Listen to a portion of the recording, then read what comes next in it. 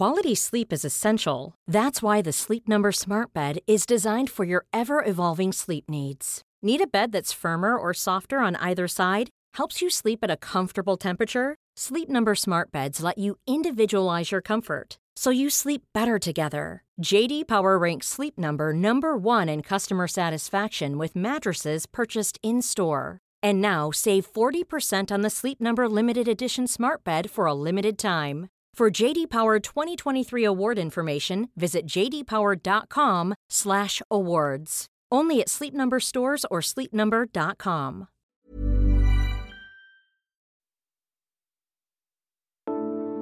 It was January 1973 in Washington, in what would be a momentous month. On January 20th, Richard Nixon and Spiro Agnew were sworn in for their second term. 2 days later, the Supreme Court decided Roe v. Wade, establishing the right to an abortion. By the end of the month, America had signed the Paris Peace Accords, marking the end of the war in Vietnam and abolishing the military draft.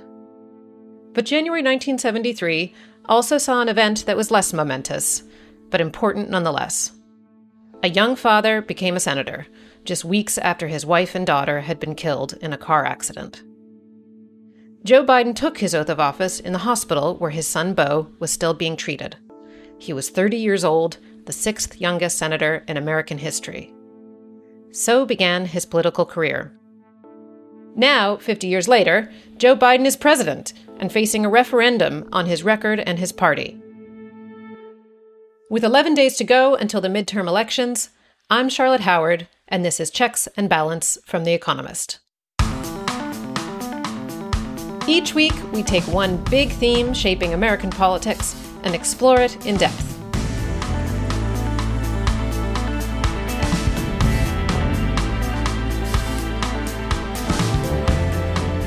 Today, what have Democrats achieved in power?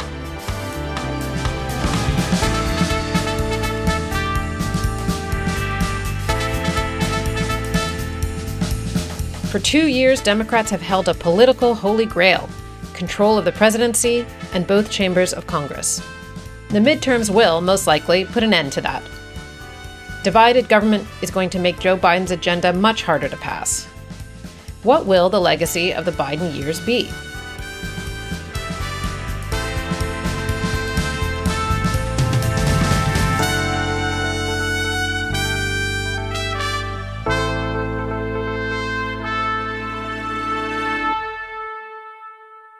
With me, I have Idris Khaloun and Jon Fasman. Idris, what has struck your eye in the past week in the run-up to the midterms? It's getting to be crunch time for these candidates. Yeah, that's right. It is definitely crunch time. I watched with very close attention the debate between John Fetterman and Mehmet Oz in Pennsylvania. It's the only one that they are going to have, and it was a chance for everyone to see just how much the stroke has set John Fetterman back. I think that everyone agrees that it was a very underwhelming performance, to the point that even Democrats were wondering whether or not he should have stepped aside when he had the stroke back in May. As I was watching it, I had the feeling that, we might soon have a Senator Dr. Oz. Jon Fasman, you've been on the road a lot in recent weeks. What has struck you? I have been on the trail, and I'm going back on next week to report an episode of the Intelligence Midterm Series. But this week, I have been home in New York. I was struck by how well Lee Zeldin did in his debate against Kathy Hochul. She's the incumbent governor. Zeldin is her Republican opponent. I'm still kind of skeptical that Republicans can win statewide in New York, but I'm less skeptical than I was a week ago. And Republicans are also hopeful that they will win the governorship of Oregon. So if you're a Democrat, this is not the position you want to be in, defending the governorships of New York and Oregon. I think there's a degree to which we can look at all of these races through a national lens and how Democrats are doing nationally. Of course, each race is very contingent on local factors as well. But for the purpose of this episode, we're really going to look at Democrats on the national level and how voters view their record and that of the president. And so the biggest issue, as we know from polling and reporting, is the economy. And one way to frame Biden's economic record is to think about two kinds of problems. There's a short-term problem, which is inflation, and is probably going to hurt Democrats at the polls. But then there's also Biden's plan for long-term problems. So these include economic competitiveness, climate change, inequality. And at The Economist, we're referring to this bundle of policies as Bidenomics, because it really is a new path forward for the Democratic Party. I spoke with the economics editor, Henry Kerr, about both the short-term and long-term problems and how the Biden administration is dealing with them. Well, I'd say it's pretty clear that the Biden administration's policies contributed to inflation taking off in 2021. That initial big stimulus that the administration passed on coming to office intended to ensure that there was a fast recovery from the pandemic, without a doubt, in hindsight, was too large and overheated the economy. But of course, in 2022, Russia invaded Ukraine and set off a commodities shock, which has really complicated the picture. And of course, the inflation problem has got to a point now where, to a certain extent, it's taken on some momentum of its own and spread through the economy. The cat's out of the bag at that point. In terms of dealing with inflation, I don't think the administration's done very much that's material, and it's really going to be up to the Federal Reserve to put the cat back into the bag. So just to dwell on that for a second, voters have this perception that the economy is the president's responsibility, which in any economic situation is not entirely well-founded. And particularly in this one, you say that Biden did have a role to play in contributing to inflation, but now that the cat is out of the bag, as you put it, the Federal Reserve clearly has activities that it is taking now and will continue to take in the form of interest rate rises. But is there more that the president could be doing to deal with inflation, or is it really beyond the president's control at this point? Well, it definitely would help if the federal government decided to tighten its budget. It would mean the Federal Reserve wouldn't need to raise interest rates as much. And of course, the Inflation Reduction Act did that a little bit, but it was really a climate spending bill. And the amount of deficit reduction in that act was not large in a way that's really going to materially influence inflation, certainly not in the short run. I think the strategy of saying it's the Federal Reserve's job to slow the economy is the right one. And the important thing is to make sure that the government doesn't work in the opposite direction to the Fed. So we talked a bit about the enormous short-term challenge in this inflationary environment, but there are longer-term problems, right, that Democrats have been discussing for decades, including America's economic competitiveness compared with its peers and rivals, and also domestic issues, including economic inequality. So do you think the Biden administration has presented coherent plans to deal with those long-term problems? What do you make of the economic record with some of these bigger future-looking problems? Well, there's certainly a plan, and I think on some level you can describe it as coherent. The long-term trajectory for the American economy that Biden economics, if you like, is trying to pursue is one of subsidies for American manufacturing, particularly in sensitive industries like chip making, more Buy American requirements in federal government procurement rules, building up union jobs in an attempt to strengthen the middle class and ensuring that America maintains its technological lead in some industries versus China and catches up in those industries such as batteries where arguably it's behind. That all sort of sits together under a promoting American manufacturing heading, I suppose. So there's a worked out philosophy that has now come through in several major pieces of legislation that have been passed under the Biden administration.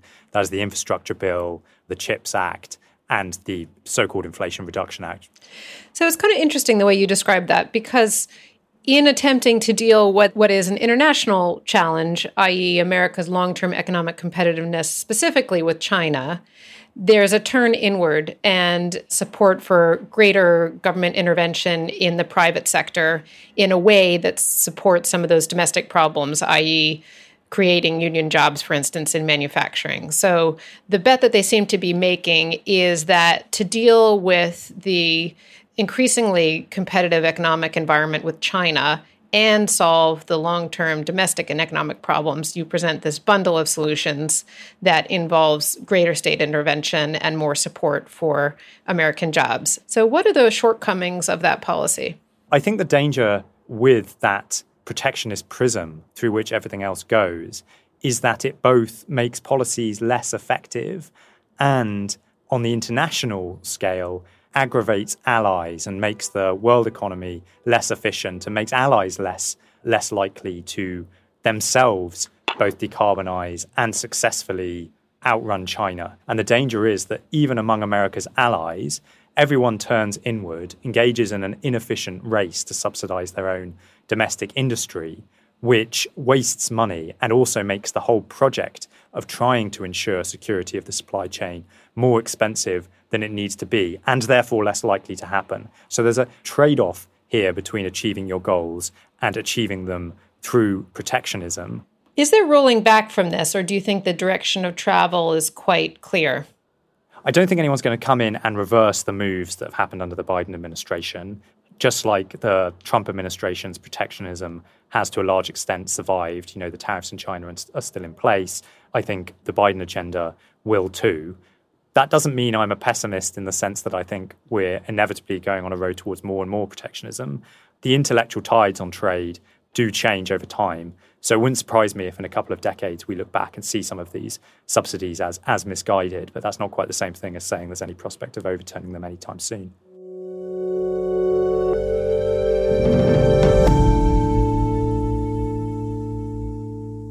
Idris, in listening to Henry, it's interesting in the way that we can assess Biden's economic record, right? Because there's the ideal policy as we would design it, and then there's the politically possible policy, which is the bet that the Biden administration made. So they looked at three big areas: competitiveness with China, the need to act on climate change, and a desire to boost jobs. And they have bundled those together in a set of policies that include the CHIPS Act, include the Inflation Reduction Act, which is largely a climate package, as well as the infrastructure bill.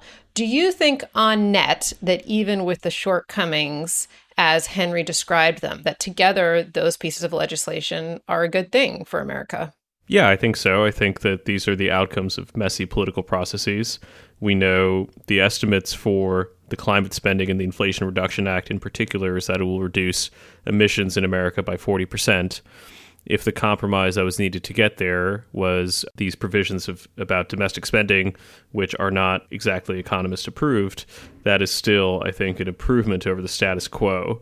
Similarly, I think that infrastructure spending has long been steered towards domestic firms. We can debate whether or not that's the most efficient way of doing it. And I think that there's a reasonable argument that the Buy America rules that Biden has put in place are more onerous than we've seen in the past. Nonetheless, I think even if that detracts from the stated goal, it does achieve some things that are going to be, I think, fairly significant. John, what do you make of the bundle of policies? Of course, there was this really sweeping ambition with Build Back Better, and instead we have a set of packages that are more modest, but still a pretty big deal. Do you think that they have a lasting impact on America's economy? Do you think that they're kind of incremental? How important do you think they are in charting a new economic path forward? I think they're important partly for the reason Idris brought up, which is that it will end up reducing emissions. It sort of changes the incentives when it comes to green energy. I think they also indicate a sort of bipartisan shift in attitudes towards state power.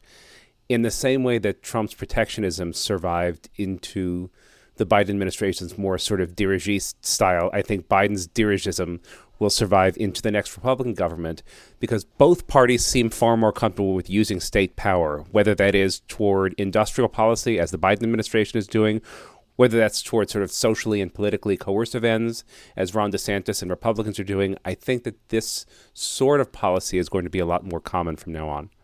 I think you're right on that, John. I've been struck over the years with the way that Jake Sullivan in particular, who is very senior within the Biden administration as the national security advisor, the way that he has spoke about the integration of domestic policy and foreign policy and the integration of economic policy and foreign policy, which in some ways is kind of obvious, but the way that the Biden administration has interpreted that in practice is really novel. So back in 2020, Sullivan, when he wasn't in the administration, was writing in foreign policy. He said, advocating for industrial policy, broadly speaking, government actions aimed at reshaping the economy was once considered embarrassing. Now it should be considered something close to obvious. And I think that's a pretty good summary of the way the mood has shifted within Washington and increasingly within both sides of the political spectrum, along the political spectrum, that you have more support for governments that are involved in big investments. And I think the question about whether it's effective or not will really be answered in the coming decade. And one thing that Sullivan called for before he was part of the administration was that that industrial policy would be coupled with a new framework for international cooperation, including progress on trade. And it's really in that latter half of the policy where the administration has fallen short, essentially giving up on trade. Idris, are there any other aspects of the Biden administration's record, whether it's on abortion or any other regulatory reform, that you would highlight as important? Well, just if we stick to economics, what I've seen on the campaign trail is very little mention of the American Rescue Plan. I think people know that talking about all the spending you did is not a very sane strategy for Democrats at the moment. What they do emphasize are some of the cost-saving measures in the Inflation Reduction Act on prescription drugs, which out-of-pocket costs have been capped for. Insulin prices is another thing that people emphasize. And in some cases, I see people talk about the student loan forgiveness program, which Biden didn't do through legislation. He basically unilaterally said that he would be forgiving between $10,000 and $20,000 of student loan debt for middle-class families, if you apply a generous definition to that. But that cuts in both ways. On the one hand, that does give some relief, and that has proven popular. You see state governors are promoting checks that they're sending out to people in terms of inflation relief.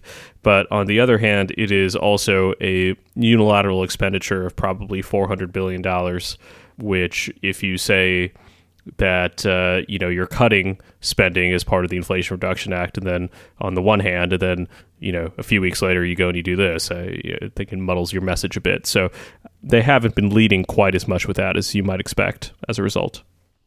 Yeah, I think Idris really highlights the paradox that makes it hard for Democrats, right? Biden's legislative achievements, however beneficial they are, were really expensive. And the Republican response is all that money pouring into the economy caused inflation. So it's sort of damned if you do, damned if you don't. Okay, thanks both. We'll go back to the last time the Democrats had control of Congress and the presidency in a moment. But first, the usual reminder that with the midterms just over a week away, it's a great time to have a subscription to The Economist. John, what have you enjoyed recently from The Economist? I thought our coverage of Gary Gensler was great. The finance article and the Money Talks episode jointly did real justice to the subject. I feel like I know much more about him and what he wants than I did before I read and listened to them. And Idris, how about you? I actually have really been enjoying our coverage of Meta's woes and how they've lost $600 billion of net worth, which is just an extraordinary amount of money. That's the GDP of a mid-sized country. And I think that we've been cataloging that very closely and very well. I would second those recommendations. The way to subscribe is economist.com/USpod. It's in the notes for this episode.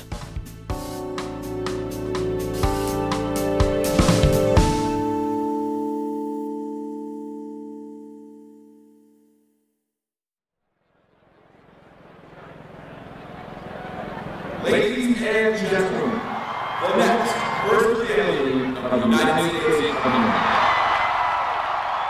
In Chicago's Grant Park, on an uncharacteristically warm November night, Barack Obama strode out onto the stage, his family by his side. An adoring crowd roared with applause and cheers, many American flags in their hands. I was in Grant Park that night to report on the election. The feeling was electric. Barack Obama had made history, becoming the first African American to be elected president, carried to power on the promise of hope and change. And where we are met with cynicism and doubt, and those who tell us that we can't, we will respond with that timeless creed that sums up the spirit of a people. Yes, we can. Thank you. God bless you. And may God bless the United States of America. And he was popular. For his first 6 months in office, his approval rating was in the 60s. Expectations were sky high. He had healthy majorities in the House and Senate. His presidency, his supporters declared, had the potential to be transformative. ladies and gentlemen, the President of the United States of America, Barack Obama.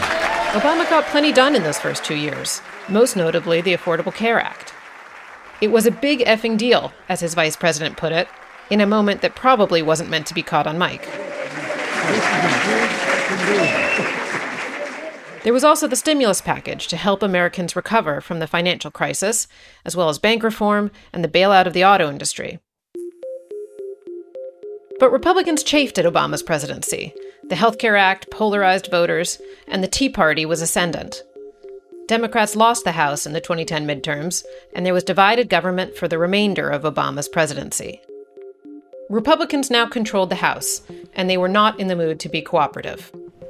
It's one of the few regrets of my presidency that the rancor and suspicion between the parties has gotten worse instead of better. For many, the opportunity of the 2008 to 2010 Congress had been wasted.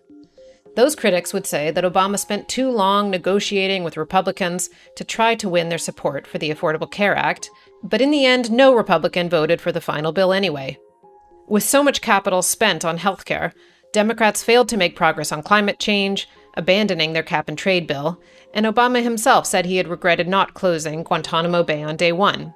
Immigration reform remained only theoretical. Now, there's been a lot of misleading talk, which is no surprise, I guess, about what I'm proposing in my Build Back Better agenda. It's not a short-term stimulus. It's a long-term investment in American families. Joe Biden wasn't the only Obama alumnus who returned to the White House in 2020. Many staffers had been veterans of the Obama administration. The failure of the sweeping Build Back Better bill, which encompassed everything from the social safety net to climate investments, could be seen as overlearning the lessons of Obama's first 2 years.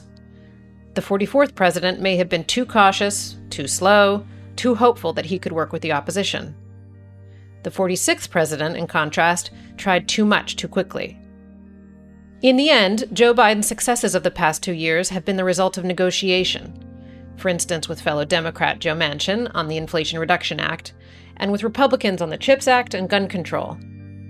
Together, those bills are surely less expansive than Joe Biden hoped, but accomplishments nonetheless. John, how much do you think that the experience of the Obama administration has shaped the strategy of the Biden White House? My initial reaction is to say not nearly enough. I think the lesson of the Affordable Care Act was that Republicans were not negotiating in good faith. That is, I don't think there was any compromise worth the bill that they would have been happy with, but they did drag out negotiations. I think Biden has an old-fashioned faith in bipartisanship, which is commendable as far as it goes. I'm just not sure it goes very far. So he did try to do a lot. He tried to do a lot very quickly. Perhaps that's a lesson learned from the Obama administration. But he did reach out to Republicans in a way that I think reflects quite well on him. I think that Barack Obama underplayed the 60-vote Senate that he was given in 2008, and Joe Biden overplayed the 50-vote Senate that he was given in 2020. I think that the American Rescue Plan, which spent $2 trillion, which is, I mean, if he had been able to spend that on things that weren't basically a sugar rush to the economy, like stimulus checks, like $300 billion going to states whose budgets really didn't need it. I mean, that could have been very useful money. I mean, we're talking about the kind of transformative impact that $330 billion of climate subsidies will have, and those are significant. But imagine if some of those trillions had actually been devoted to an even greater expenditure. I think that would have been really significant. And, you know, initially in the honeymoon phase, there was basically Democrats weren't listening to anyone who said that this was too big, including critics from their own party, like Larry Summers, who warned that this would trigger inflation. And once that happened, I think that they tried very hard to, again, do a maximalist bill in the form of Build Back Better, initially pitched at something like $4 trillion. And the result was a lot of wasted time, before we got something that was whittled down to the size that it is. I think it's actually, given how hard it is to get legislation through, it's a serious menu of accomplishments that they can present. Inflation makes it awkward to talk about all the spending that you did, but I think that they could have achieved more had they been a bit more sensible and a bit more realistic about the kinds of majorities that they were working with, and learned that Joe Manchin was not going to yield a lot sooner than they did.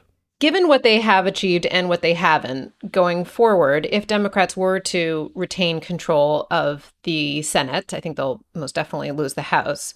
But what do you think realistically they could have on their agenda? Well, I think if they lose the House, then the agenda is largely done.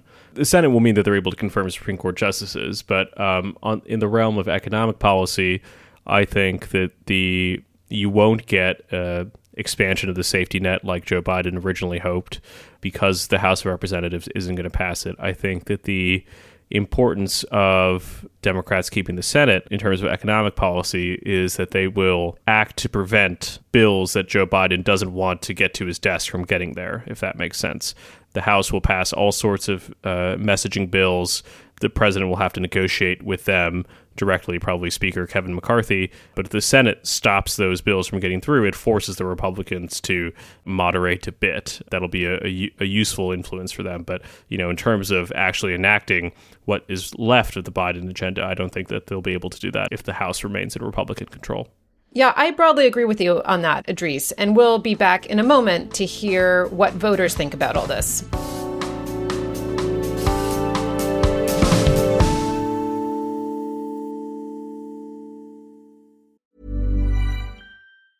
When you're ready to pop the question, the last thing you want to do is second-guess the ring.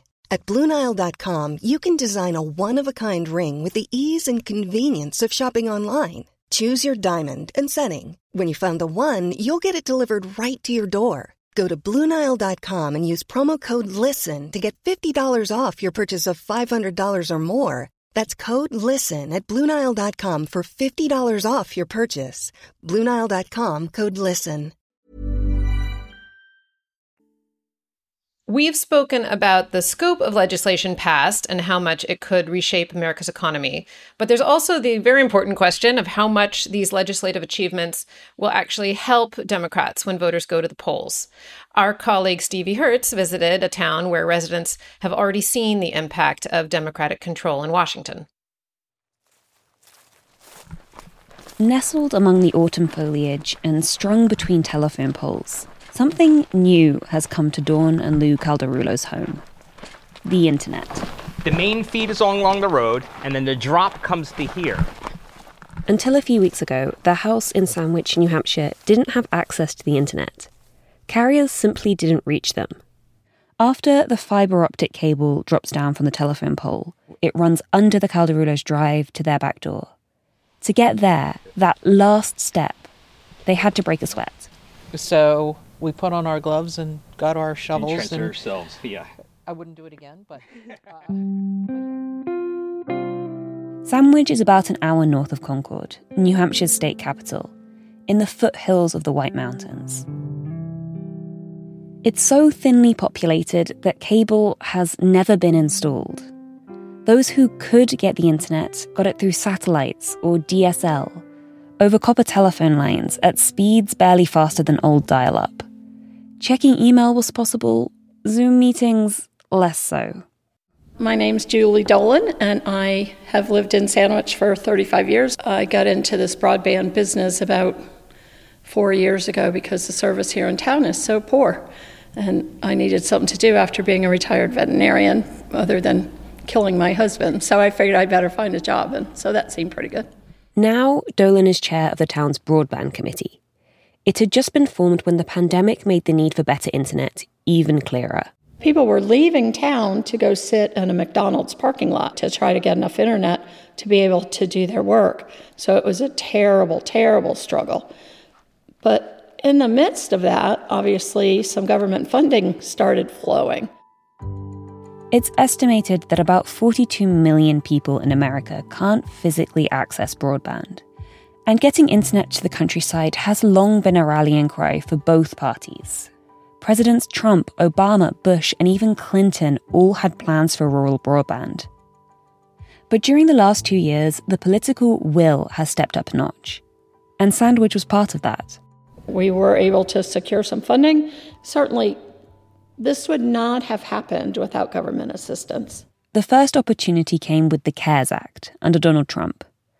But under the American Rescue Plan and the Infrastructure Investment and Jobs Act, funding was supersized, with $85 billion explicitly allocated for internet access. It takes time to filter down, though.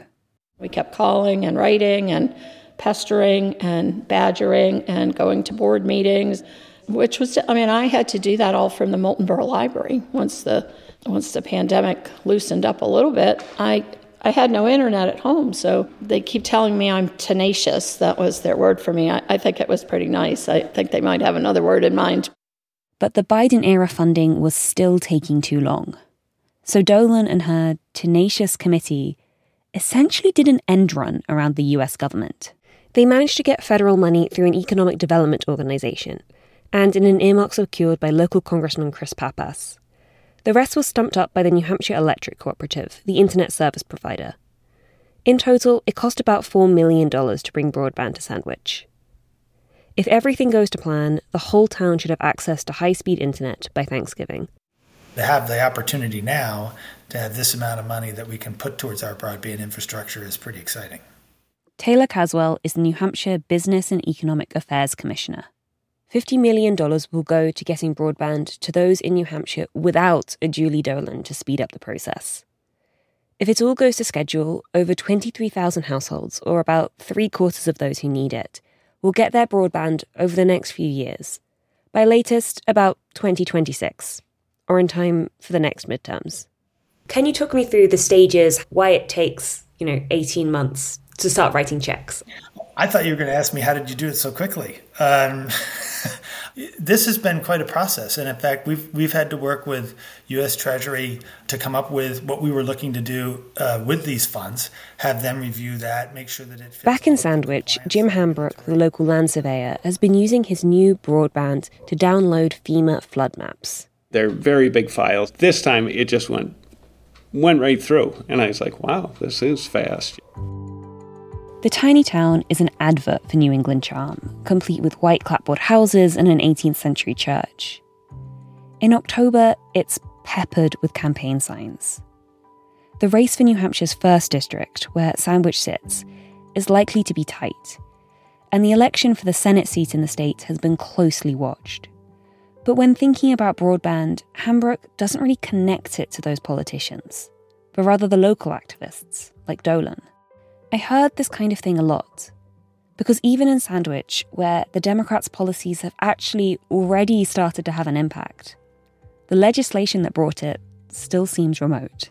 I'll be honest with you, I don't know who got the money and who got it appropriated. I mean, it's like, I guess, I don't know, do I live under a rock? Maybe.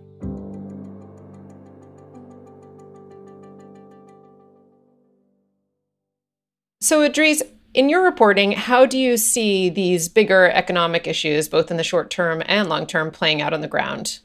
Of course, this is something that fascinates us as wonks and observers, but most voters really, I wonder whether they're paying attention to this stuff. So on inflation, let's go to that. Do you think the administration has been effective in communicating about inflation and communicating what the factors are that are continuing to drive prices up and their role in helping to rein them in, if any?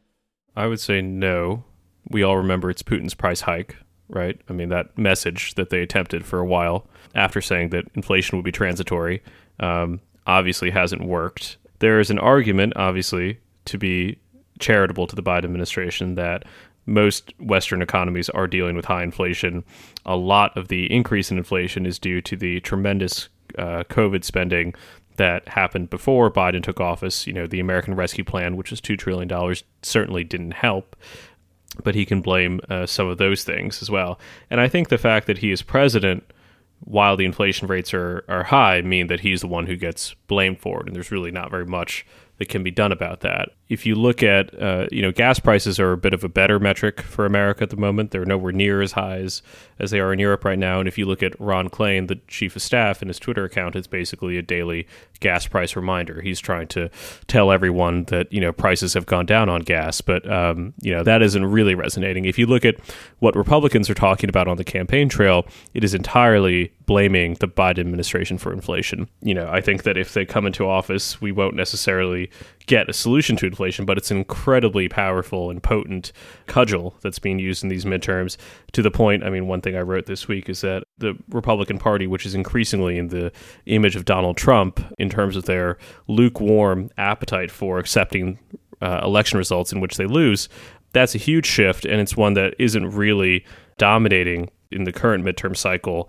because there's so much concern about the economy. You may have seen this. Stan Greenberg, the prominent Democratic pollster, said that Democrats touting the Biden administration's achievements not only fails to move voters, it turns them actively against Democrats. And that makes sense when you think about it, right? If you're hemorrhaging money for food and gas and now heating, you don't want to be told, look at all we've done for you, you ungrateful jerks. You want to be told what they're going to do for you. And that's just a much easier argument structurally for Republicans to make right now because they're out of power than it is for Democrats. John, let's stay with you for a second. You have been in Georgia recently. Can you tell us a little bit about what Georgia voters were interested in, what they were talking about, and to the degree that they were paying any attention to some of the issues that we've been debating on this pod so far? So I was in Georgia to do a segment on swing voters. The ones who I talked to all brought up the economy, of course. They also brought up, at least the one that I spent the most time with, they brought up abortion. Now, I suspect that's because he's a very particular type of swing voter. Our colleague Elliot Morris says that he's probably the type that we may think of as the archetypal swing voter, that is a suburban who is fiscally conservative and socially liberal, but that's not really where most swing voters are. I was there about 3 weeks ago. I suspect that if I went back there now, he would spend a lot more time talking about the economy and inflation than he would talking about abortion, just because that is the message that Republicans have been hammering, and hammering pretty successfully for the past few weeks. Idris, you've written a cover for us over the summer about the way Democrats talk about social issues. So beyond abortion, this sort of broader wokeness within the Democratic Party. Have Republicans been successful in painting Democrats as culturally out of touch or focused on the wrong things, issues that regular voters don't really worry about? Or has the center of gravity in political debate really shifted from anything related to wokeness and cultural stuff back to the economy? I think Republicans have been very effective at highlighting Democrats that are out of touch and have successfully painted them as such. You see that if you talk to people who are trying to win elections in Florida or southern Texas, where Hispanics are basically in open revolt against the Democratic Party. They say that that's the biggest issue that they're dealing with. The fact that the party has embraced people who describe themselves as socialists. The fact that defund the police is something that only Republicans are talking about right now. Democrats have largely moved away from it, but it still is enough for Republicans to be able to tar them with it. And the recognition that, this sort of faculty lounge talk, as James Carville, the Democratic strategist, said, is one that Republicans are really relished to repeat as much as they can. You see also, I think, a lot of discussion about gender, indoctrination of kids, all of this stuff that is very much on the campaign trail. Democrats aren't talking about it. I think quietly they're trying to distance themselves, but Republicans won't let them forget it. And I think that will not as meaningfully affect the race this time around as, these economic issues that we've been talking about. But I think that they are exerting a negative pull on the Democratic Party for sure. Okay, well, we'll see in just 2 weeks how effective Democrats can be in these remaining days of the election in trying to convince voters that on net they've been a good thing for the country. But in the meantime, I get to ask you both quiz questions, which I'm delighted about. In May 2008, The Economist had some words of advice to Barack Obama as he decided on his running mate. We advised him to choose someone, quote, boring. One of Barack Obama's last acts as president was to award his vice president, Joe Biden, the Presidential Medal of Freedom with distinction, which is the highest honor a civilian can receive. Presidents, however, give out quite a few medals of freedom, but very few with distinction. Question 1. Richard Nixon gave out 3 Medals of Freedom with distinction at the same time. To whom? 3 at the same time. So either a band or some sort of war heroes. No, because they would get the Medal of Honor, right? Or maybe 3 astronauts? Oh, that sounds good. Maybe it's Armstrong and Buzz Aldrin and the other guy. Who everyone forgets. The other guy, exactly. It is indeed Neil Armstrong, Buzz Aldrin, and the other guy, whose name is Michael Collins. They were the 3 astronauts on Apollo 11. Okay, this is a quick-fire round, which our producer Harriet Noble has presented, knowing that you two are the extremely skilled quizmasters that you are, so this is your chance to battle it out. I'm going to list some recipients of the Presidential Medal of Freedom, and you have to guess which president awarded them. Okay. Nelson Mandela, Nancy Reagan, Anthony Fauci, and Tony Blair. Which president gave out those Medals of Freedom? Obama. Sorry, George W. Bush. Correct. You'll get a point for that, even though you gave the wrong answer first. Okay, next one. Margaret Thatcher, Dick Cheney, Audrey Hepburn, and Ronald Reagan. H.W.? Correct, H.W. Okay, one for one. Simone Biles, John McCain, posthumously, Gabrielle Giffords, and Denzel Washington. Trump? No, Biden. Indeed, it was Biden. And then Orrin Hatch, Elvis Presley, posthumously, Tiger Woods, and Jim Jordan. Trump. Indeed. Had to be Trump. You know, I was actually hoping for some harder. I think that I may have gotten 1 or 2 of those right if they were asked of me. But I am impressed by the astronaut answer.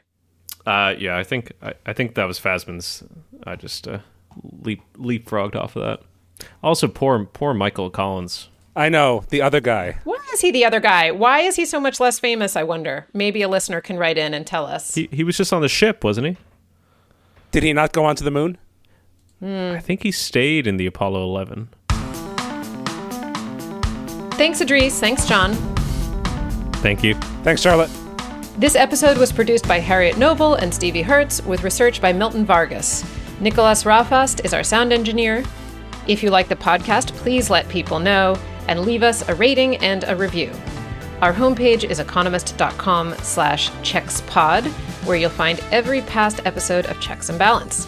You can get in touch with us via email. The address is podcasts@economist.com. I had a really nice exchange with a listener this week. We do read your emails and write back, so please do send them to us. In the meantime, thanks very much for listening. We'll have more Checks and Balance next week.